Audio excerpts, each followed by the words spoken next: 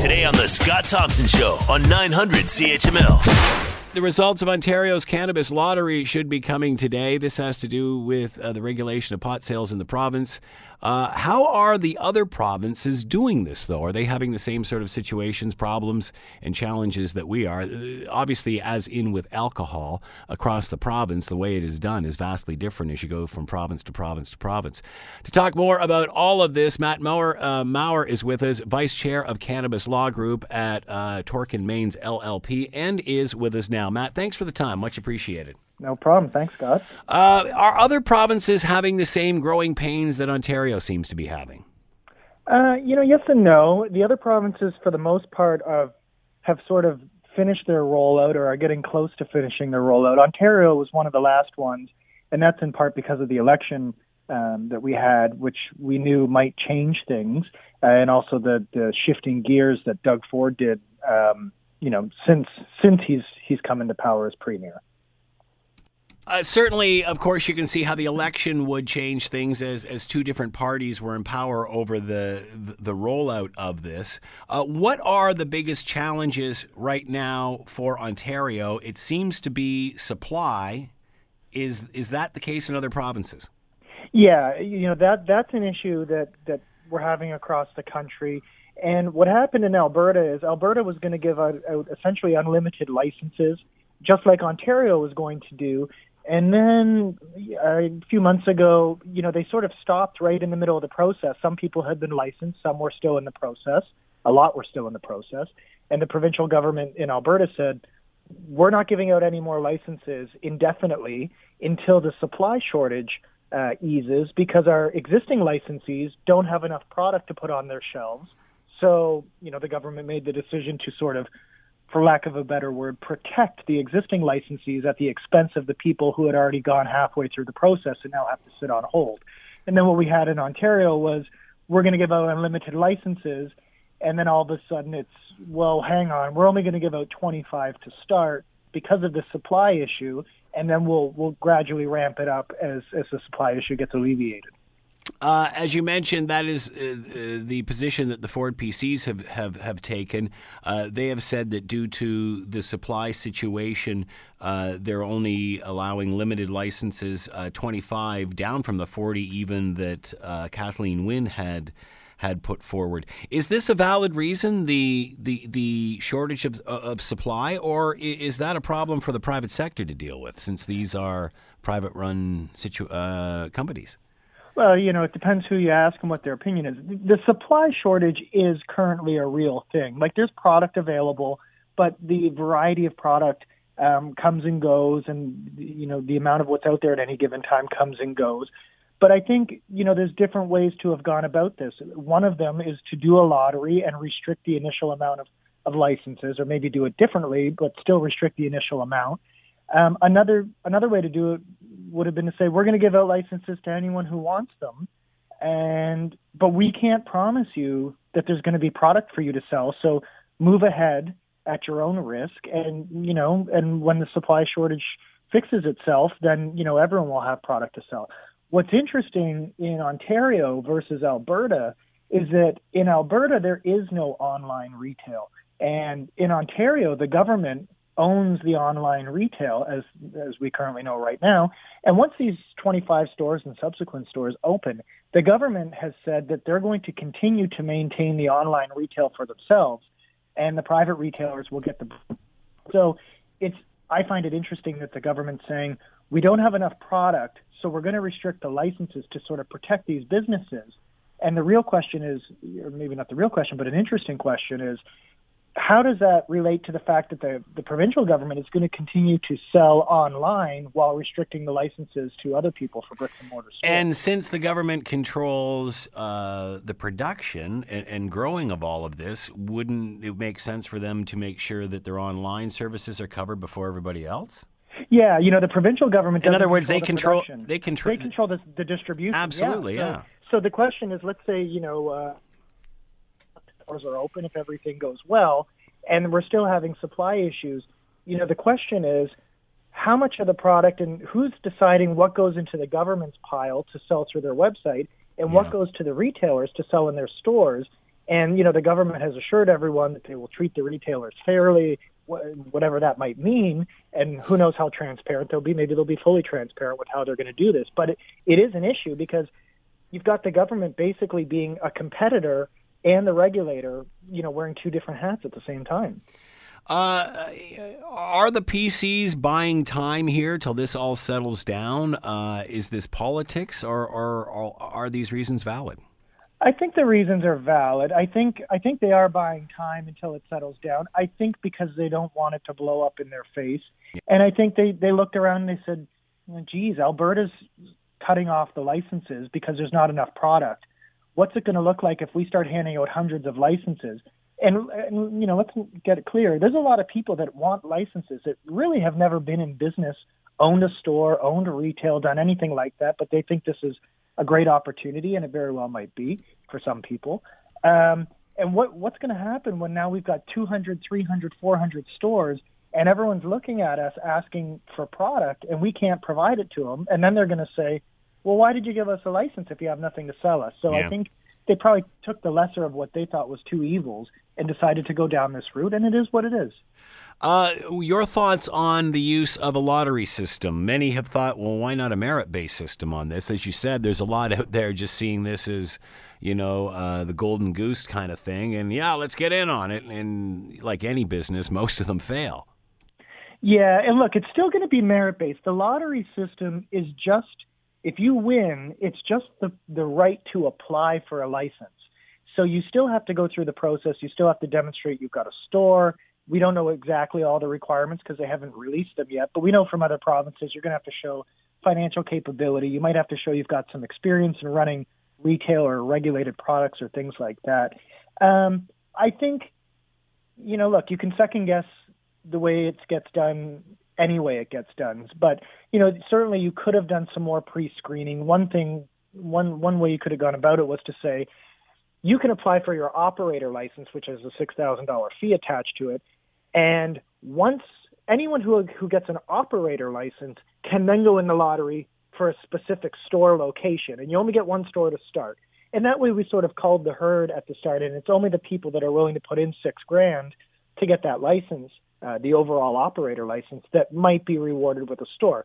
But then you're complaining saying, why should I have to fork out $6,000?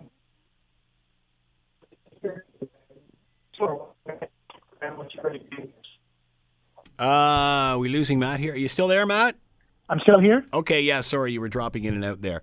What about balancing these 25 licenses out between mom and pop and corporations? How's that going to work?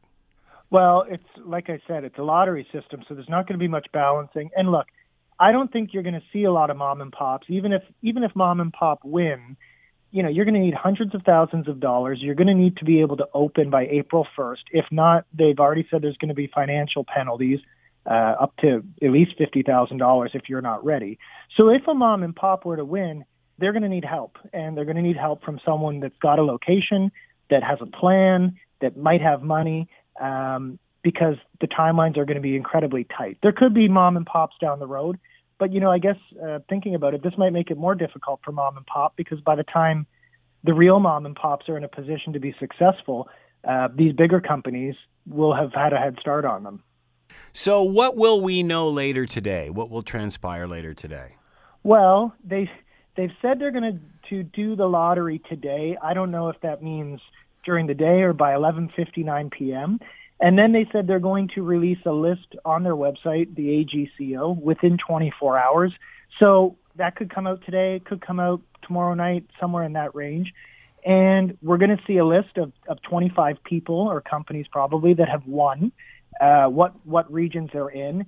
And then if not right away, then in fairly short order, they've said they're going to release a list of everyone that went into the lottery and where they rank in the selection system. Wow, are you surprised we're hearing that information? Yeah, a little bit, but you know what? They're using an automated system. They're using some computer system to do it, so it's not hard to release it. I don't know if they announced that they were going to do that before people decided to apply, but mind you, there is a window to withdraw your application even after the lottery. So if you didn't want your name on that list, there's probably a window to get your name off that overall applicant list before it comes out. Of those 25 that get awarded today, can they, each of them gets, those are 25 separate licensees with one store, correct? Correct.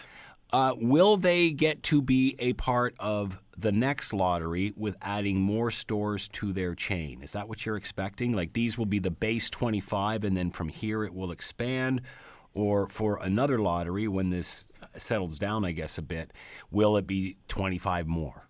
Well, the government's been pretty unclear about how this is going to work in the future.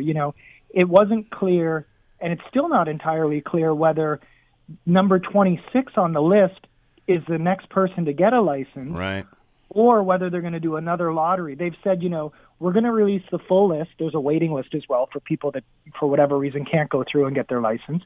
And, and most recently I've read, we're going to use that list in that order to grant subsequent licenses unless we change things again.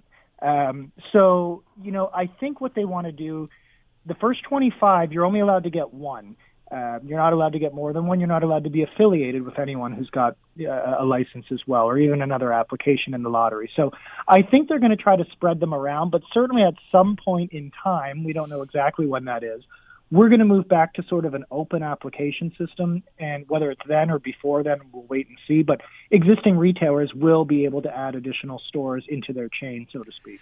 Obviously, you don't have a crystal ball, but considering when this all started with the Premier, it was a more of an open market type affair and unlimited licenses.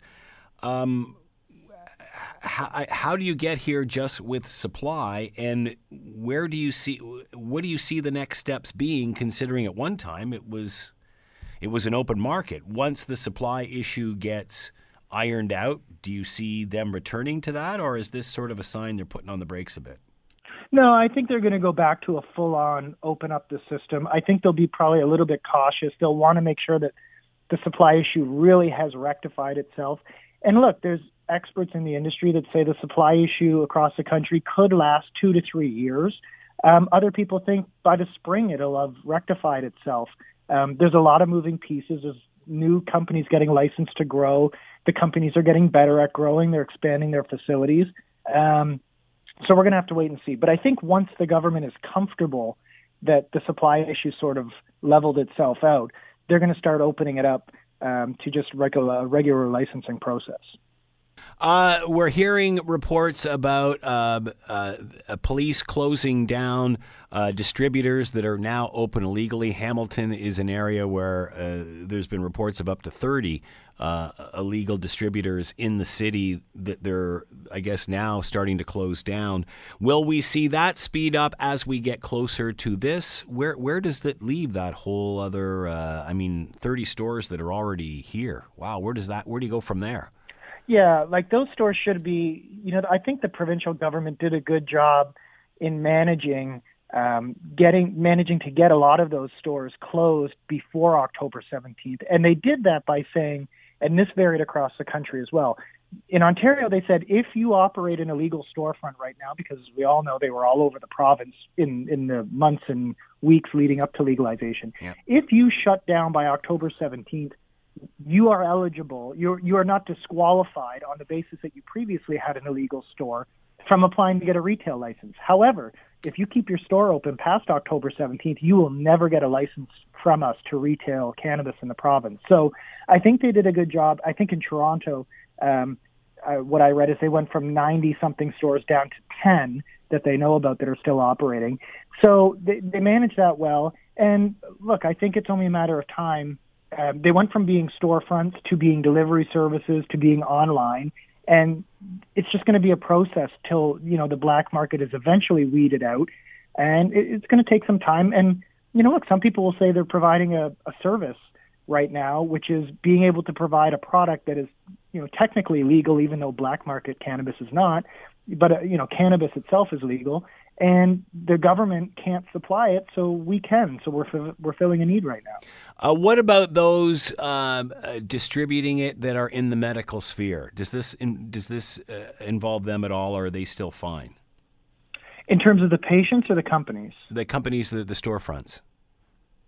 Well, all the storefronts that are medical are illegal. So they are still considered illegal, even though they, are requiring cards and all that sort of thing. Correct, and that was one of the big misconceptions that a lot of people had, leading up to legalization. Even now, it's, if you have a medical prescription, or it's only if you're over 19, and it's like it didn't matter if you're selling anything out of a storefront, and to this day, if you're selling anything out of any cannabis out of a storefront in the province, it's illegal. So, the medical patients still have, and there's a lot of debate and people have different opinions on this, but from a regulatory perspective, the medical patients still have access, and their access is to go right to the growers, order online, and have it shipped to their house. And there's more tension too and discussion about, are these companies putting their product into the recreational side of the market at the expense of their medical patients? Some companies are, some companies are not, but there's a lot of moving pieces right now. What will this look like, Matt, by summer? What will it look like 1 year from now? I think by summer, you're going to see the 25 stores, or probably all of them, open. You'll see the product selection will have improved. The product will be in stores more consistently. There still might be issues, but I don't think it'll be bad as it is now. And I think as you get closer, it's hard, but as we get closer to a year from now, I think you're going to see a lot more stores. You're going to see the supply have really leveled out a lot better. And I think in a couple of years, you're going to see stores, I don't want to say everywhere, but a sufficient amount of stores.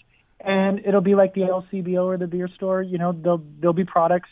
Sometimes they'll be out of stock, sometimes there won't, but no one will really be talking about, wholesale shortages in the alcohol industry or anything like, or is there enough stores? It'll just be, and it'll be okay. Does shortage increase price at this time? That's an interesting question. In some provinces, the government sets the limits at what prices can be charged by the retailer. Ontario has said they're not going to dictate the price at which product can be sold. The risk is that if you isn't there going to be like a minimum? Isn't there like a minimum? You can't, just like with alcohol, you can't sell it below this price? I believe there is a minimum, but they're not going to set a maximum on what the price can go for. And I think your question was, if there's a scarcity, doesn't the price go up? Yeah. And I think the answer is no, because you've still got the black market that you're competing with. So if a retailer says, well, there's not a lot of product, I'm really going to jack up the price, serious consumers or long-term consumers are going to say, well, I'm just going to go find it in the black market until this nonsense ends. And people who don't typically otherwise consume are going to say, well, I'm not really going to get into cannabis. Like, it's $40 a gram. That's crazy. I'm just going to go, do something else or not try it entirely. Matt Maurer has been with us, Vice Chair of Cannabis Law Group at Torkin Maines LLP. Matt, thanks for the time. Much appreciated. Thank you, Scott. You're listening to the Scott Thompson Show podcast on 900 CHML. We know what's happened in regard to the U.S. government shutdown. The President of the United States earlier this week had a presidential address where he talked about the wall and the shutting down of the government. The day after, which was yesterday, actually went down to the border and did some press conferences there as well. To talk more about all of this, Michael Taube is with us, Troy Media syndicated columnist, contributor to the Washington Times, and with us now. Michael, thanks for the time. Much appreciated. My pleasure, Scott. Has Donald Trump painted himself into a corner on this one? Not necessarily, as some people have suggested, and they may be right. This is actually a position that he personally likes to be in. And again, we're just talking about him, not everybody affected by the shutdown, not even actually the politicians dealing with him in terms of the shutdown. Mm-hmm. He just likes this situation. He likes to, basically throw, imaginary fists in the air, fight back as much as he possibly can, throw different ideas out, make statements, make speeches, and while we occasionally read reports, and there have been several out there, that he said even before he actually made his first presidential address on TV this week, that he felt, and I believe it was the New York Times that quoted him, something to the effect of, I don't know what the point of this is, it's not going to change anything, but my advisors have told me to do it. I think in the grand scheme of things, he just is a very combative individual who enjoys being in situations where he can bring out what some people would regard as the worst traits of a human being, but he would probably regard as some of his better traits. And this is the type of scenario he loves, and he just basically it's something that he would just clamor for as much as he possibly can.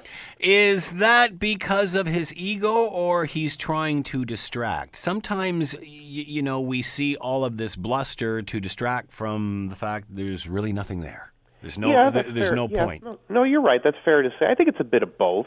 I mean, it is part of his personality. I think people have attributed this to him as far back as his days when he was still a businessman. I think this is just who he is as a person. But yeah, I mean, we've talked about it on air. He throws out a lot of trial balloons. He wants to sort of see what the reaction is going to be like, and if it's positive, he'll keep going. If it's negative, he won't ever apologize for it, but he might obviously try to either segue into a different discussion or change it altogether. So I think it's part and parcel of the man. This is a very complex individual overall. It's not as simple as some people say it is. Yes, he obviously makes a lot of mistakes. Yes, he hits a lot of pitfalls and drops into the wrong area at times, or at least doesn't really give a lot of thought in terms of what he does if he takes 3 steps forward, what those 3 steps entail. But I think it's a combination of both, to be quite honest. So reaction after that TV appearance and subsequent tour of the border, is he winning this war on with the media, with propaganda?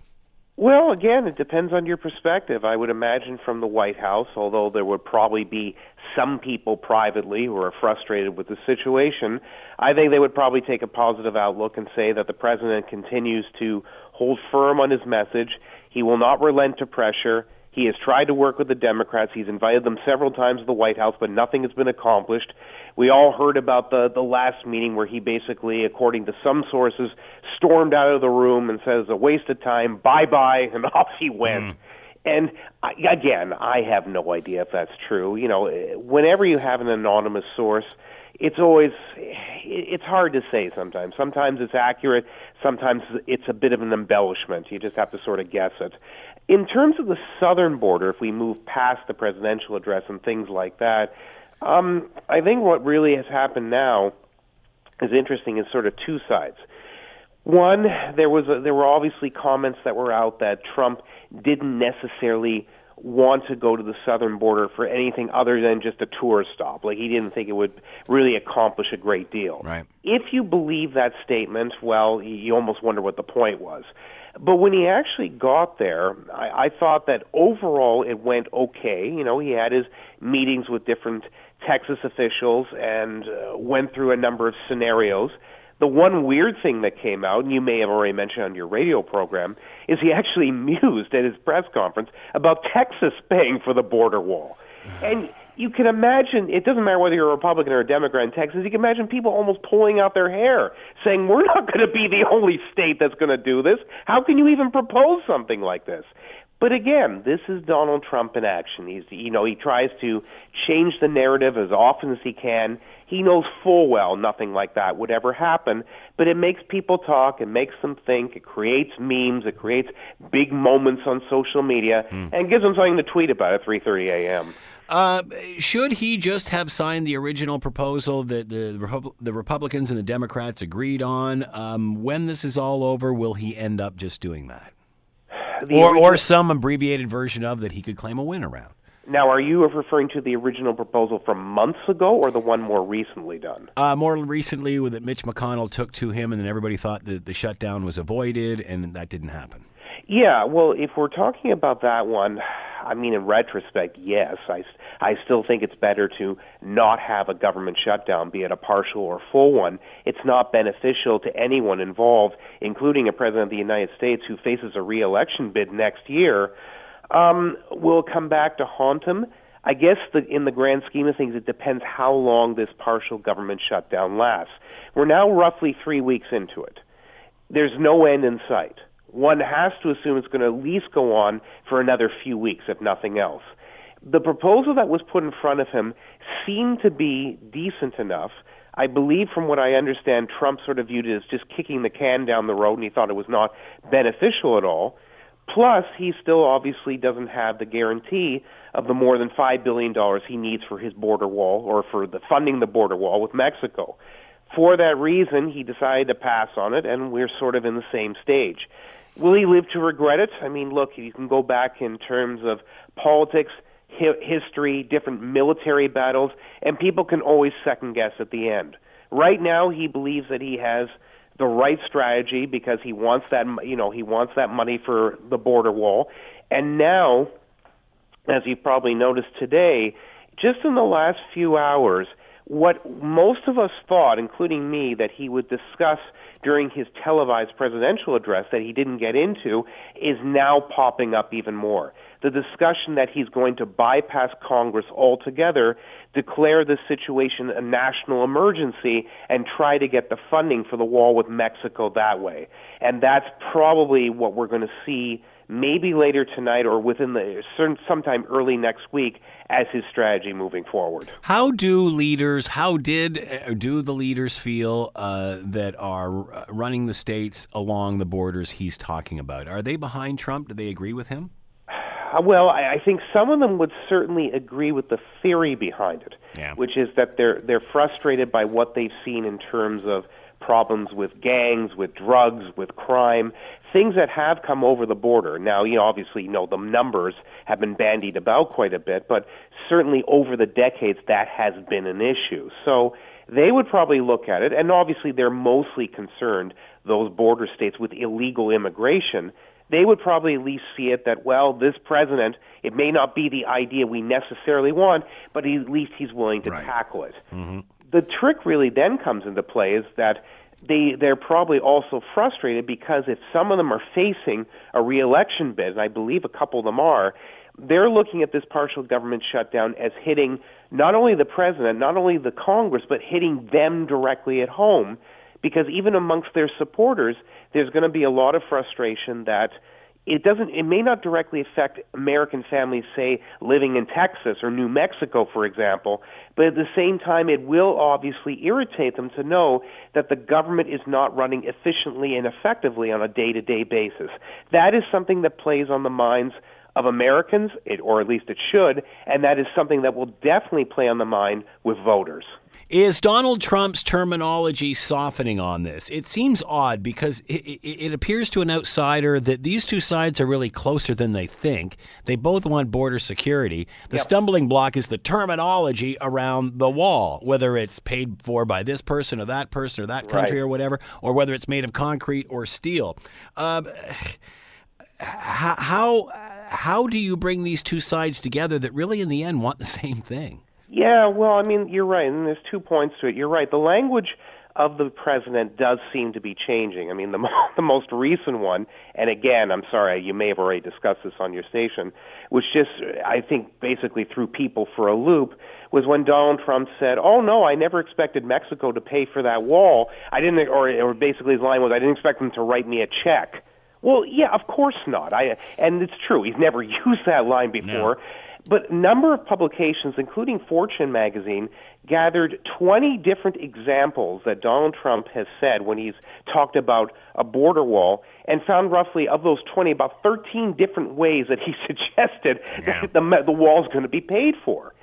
So you have that insanity on the one end, plus his commentary that came out recently that, oh, no, that the Democrats wanted me to change it from a concrete wall to steel. Right. And with all due respect, and I don't like the Democrats, I'd be a Republican in the United States, there is no Democrat who would have ever called for something like that. Yeah. One, because most Democrats today are opposed to the border wall, and two, why would they want to put steel structure on top that would cost 5 to 10 times more money than the initial concrete wall would? So is the language changing? It's modifying, but that, again, is sort of a trait that President Donald Trump has had since he took office. Does that mean he's losing this battle?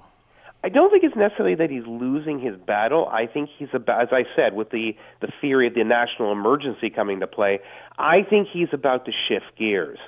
Now, indeed, even though he obviously likes this situation, most of his senior advisors would tell him that the longer that the government is shut down, the worse off you'll be, especially with other things looming around, including Michael Cohen's public testimony to the Senate coming up shortly. He doesn't need to have this battle going on at the same time. So if he attempts to at least bypass Congress and go a different route, yes, it will probably go into the U.S. Supreme Court because they're going to have to define what a national emergency actually entails and whether the president's power to call this so-called national emergency is absolute. That at least then pushes it off the table in terms of dealing with the government shutdown. And it may make it easier for everyone to sort of quieten down, let the judicial battle fight on its own, and then get the government back up and running. That's one possibility. Or he may just decide to sort of keep it shut down until the Supreme Court makes a ruling, and then you have all these things swirling about at the same time, which anybody who has been involved in politics, like myself, know that the more controversies you have to deal with in a single moment, the worse off it is, because you can't really expend your energies trying to get away with one problem. You have to get rid of several, and that's very, very difficult to do. So I don't think it's necessarily that he feels he's losing the battle or that things are changing or that everything's about to adjust in some way. I think he just realizes that in the end, ultimately, as he's known from the very beginning, the Democrats aren't going to give him his way. He's not going to get his money in the traditional sense of the word. He probably should have done it differently in his first 2 years in office, and now he's going to have to go a route that most people would not have suggested he ever tackle in the first place. Does declaring a national emergency cure the shutdown issue, though? Not necessarily. A lot of people think it might, because then at least the government can be operational again, as I said, while they deal with that in the courts. But it doesn't necessarily have to go hand in hand. For all I know, and for all we know, the president and his advisors may decide to keep as I said, the government shut down during this whole time, while, say, the U.S. Supreme Court goes through it, parses the language, tries to figure out whether via the Constitution it can be legal or not, because the ramifications for now and in the future are immense, because if passed, it would allow all presidents who come after Trump, be they Democrats or Republicans, they would have the ability to call national emergencies themselves on a wide range of things that we can't even think of right now, and a lot of them would get through. So it makes it problematic in that instance. But does one beget the other? No, not necessarily. With the base, it's making America great again, helping the average Joe. However, we're seeing more and more clips of workers that are having trouble making ends meet, and he's actually hurting these people. True. Does that change the discussion? Will that sway opinion? Well, it hasn't. Opinion has been swayed, but will it change the president's opinion? Not necessarily, because, we've been talking about it for 3 weeks. Certainly, Republican leaders, both in the House of Representatives and the Senate, have discussed this issue. And obviously, everyone is pushing along with it, from Lindsey Graham to Mitch McConnell and others, that all of these workers will get all the money that is owed to them once the government is operational again and these departments are no longer shut down. Right. All of that's true, but that doesn't resolve the issues that these workers have to deal with right now, which could be paying their rent, paying mortgages, buying food, buying diapers, whatever it may be, things that in most households you at least have a little bit around where you can scrape it all together and survive month to month, or if you're in good shape, carry on month to month. A lot of those people are sort of in a very terrible state right now. And some of the news organizations, like CNN, not too long ago, brought a woman who is affected by the government shutdown. I believe her husband is temporarily at home based on it. I think he worked in the park system, if I'm not mistaken. And her interview was conducted while she had her little baby sitting in her arms. To sort of good for CNN, eh? Exactly. Well, it's predictable, but that's exactly what they want to show. That they seem to have fallen off the edge. The CNN does seem to have fallen off the edge of a cliff here, haven't they?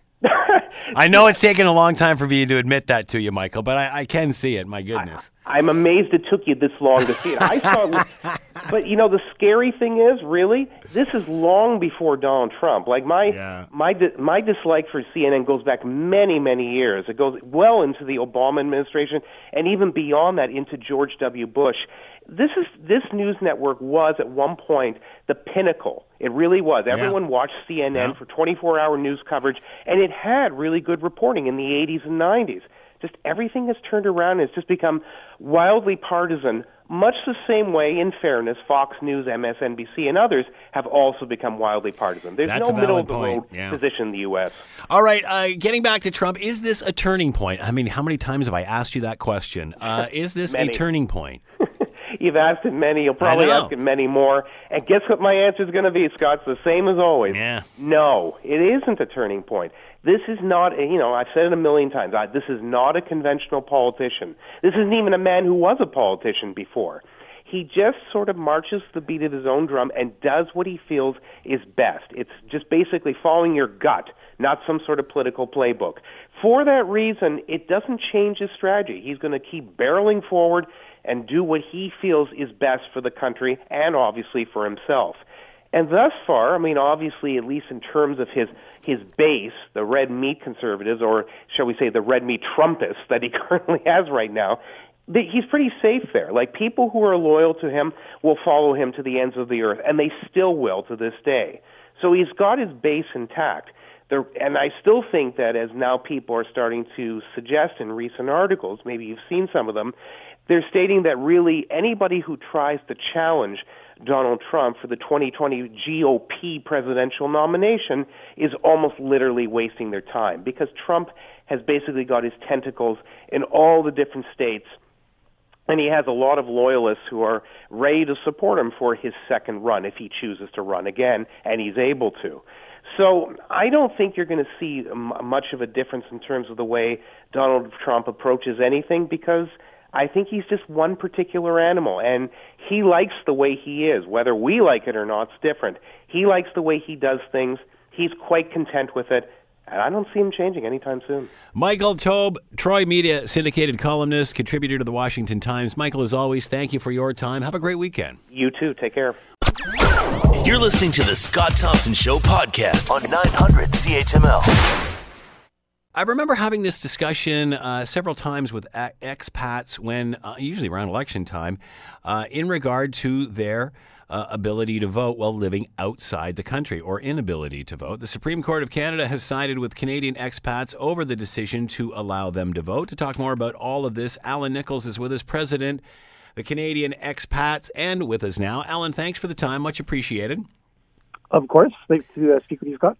Why is this so important to expats? Many who are not living outside the country probably don't see the importance of this. And many will say that, if you're out of the country so long, how do you deserve to have a right or a say in how it's being handled? What are your thoughts on all of this? Well, I think, first of all, I think it's a good day for Canada as a whole. This is a great move for Canadian democracy, regardless of who you are. But in terms of Canadians that are abroad, there's a whole swath of individuals that live abroad. There's 2.8 million Canadians. A good portion of those are doing a great deal for Canada. They pay taxes. They move back to Canada. They come back to Canada. They visit family. Maybe they're working for chambers of commerce or business councils in Dubai on behalf of Canadians. The Canadian government relies a great deal on these organizations and those people to help support trade from Canada to the countries that they're living in. And what this does really is justifies the activity that they've been doing. They're excited to be a part of Canada, to be able to do things, even if they've been living abroad for 7, 8, or 10 years, they're still working to help Canada. So this really justifies a great deal about what they've been doing. It enfranchises them. It really encourages them to be engaged with the country. And I think Canadians as a whole need to be encouraged by that. I think we need to encourage their engagement with us back home here in Canada, so that we can further our economic goals. You bring up an interesting point. Many may assume that because they live in another country that expats are not engaged, but by actually telling them they can't vote, you're disengaging them. Exactly. And that's been the concern right from the get-go. So how did we get to where we are in 1993? How was this an issue? How did we get to the laws we have now? Right. Well, right from the start, Canadian expats were, in fact, not able to vote at all. In 1993, the law was enacted in which enabled Canadians that had lived for less than or 5 years or less outside of Canada were able to vote. There wasn't a lot of strict guidelines. It wasn't enforced a great deal, but then the Harper government then really enforced that in the early 2000s to really limit what Canadians are able to do and really enforce the fact that they can't vote after or weren't able to vote after 5 years of living abroad. So this, of course, carried on for a few years, and then two individuals that are currently living in the United States brought this to the Ontario Court of Appeal and said, look, I think this law is disenfranchising Canadians abroad. I think maybe we should do something about it. The Ontario Court said, great, we'll agree with you. The Ontario Court of Appeal again said, no, we disagree with that. And then that brought this up to a charter court case as it is now. And the Supreme Court decided, or they ruled this morning, that in fact Canadians abroad are Canadian citizens, and as Canadian citizens are entitled to be able to vote in federal elections. Your thoughts on that verdict, and are you surprised? Not surprised entirely, no. I think the arguments that were levied during the court case were very articulate, and it seemed to me that at least the response from the judges at the time seemed to lean towards this sort of a judgment. So I'm not really surprised, very excited about it, very happy about it, but not overly surprised. Do all expats want to vote? I mean, we know what the voting rates are in Canada. Is it the same for expats? It's not close to that, and I think one of the arguments that we've heard is that, a huge number of expats will begin to vote in Canadian elections, and this will sway the elections one way or another. And I don't think that will happen at all. It's not a matter of the number of Canadians that will vote while they're abroad. It's just the fact that they are able to, and that's really the key here. There will be a few. I think there was less than 10,000 Canadians abroad that voted in the last election, but that's not the point. The point is that they are able to, and we encourage them to do so. What about the process now, moving forward? How will we accommodate this? That's a good question, Scott. I'm not sure. We'll have to play this out. We'll see what happens. Of course, the federal government has already said prior to this ruling that they would repeal the law that was in place so that they would allow Canadian expats to vote. But how this plays out in terms of Elections Canada, this is yet to come. We're not sure exactly how this will work. How do other countries handle this? Are we similar? Very similar to most Western countries, for sure. There's most countries that we would consider to be forerunners in and progressive around the world allow their expats to vote, and many of them encourage their expats to in fact run for office, which is not the case here in Canada yet, but you never know. The Switzerland, for example, works very hard to engage their citizens to engage in the country, not just politically, but culturally and economically as well. So is this over now? Is this now just going to become standard practice? How will it change things moving forward? Sure. I mean, that's a good point. And up until now, any political party that came in would have been able to enforce or enact their own laws governing whether a Canadian abroad would be able to vote and how they would be able to vote. But now that the Supreme Court has ruled in favor of expats being able to vote regardless of the number of years that they've been abroad, it doesn't matter which political party comes into power, Canadian expats will continue to be able to vote.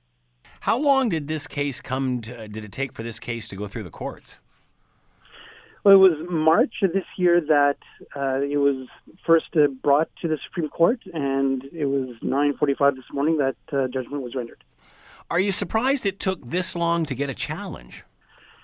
Yeah, it's a good question, really. No, I'm not that surprised. Of course, we've been vocal on our front for a number of years prior to the challenge coming out, but it really took couple of people that were really passionate about living abroad to really bring it to the forefront. Why do you think people were against this?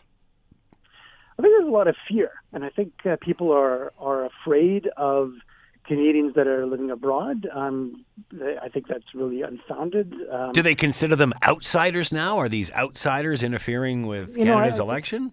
Yeah, well, I think there certainly is a feeling of that. I mean, we certainly saw the furor that was brought up, when we had, an individual that tried to become prime minister not that long ago, right, that had lived out of Canada for 25 years.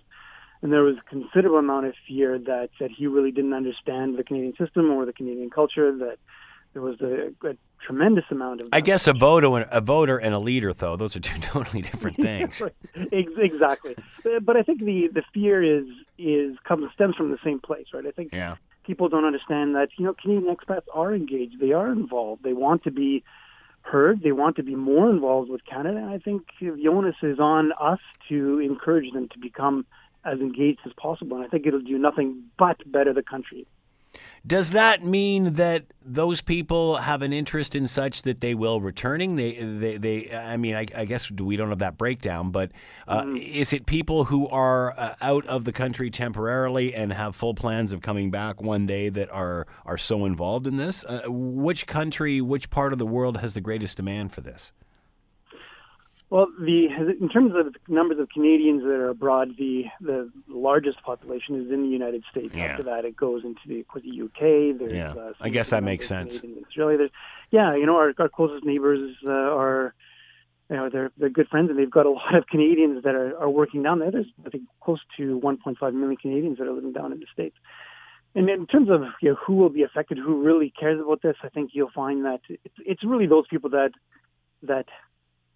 have an interest in coming back to Canada at some point in the future, and I think that's who will be exercising their newfound ability to vote. Does the U.S. allow this?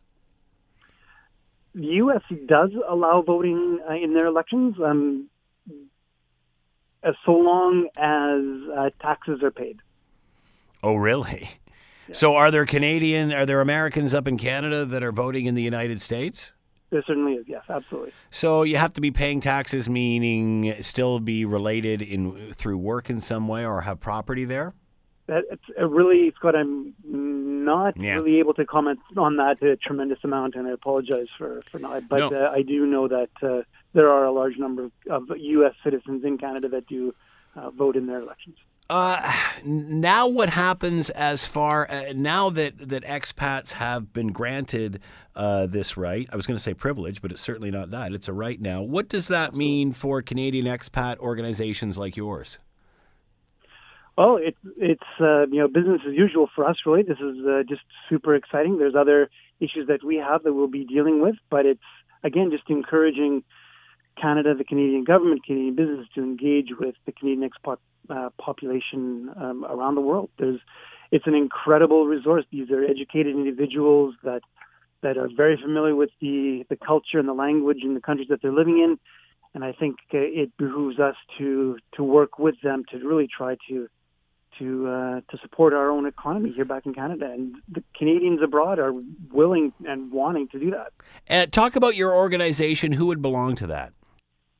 So we have just shy of 13,000 Canadians, and they're living around the world. A good portion of those are people that do work or volunteer for other Canadian associations, such as the Canadian Business Councils and Chambers of Commerce around the world. And you'll find, at a Canadian Chamber of Commerce or Canadian Business Council or Canadian Social Group in virtually every major city of the world.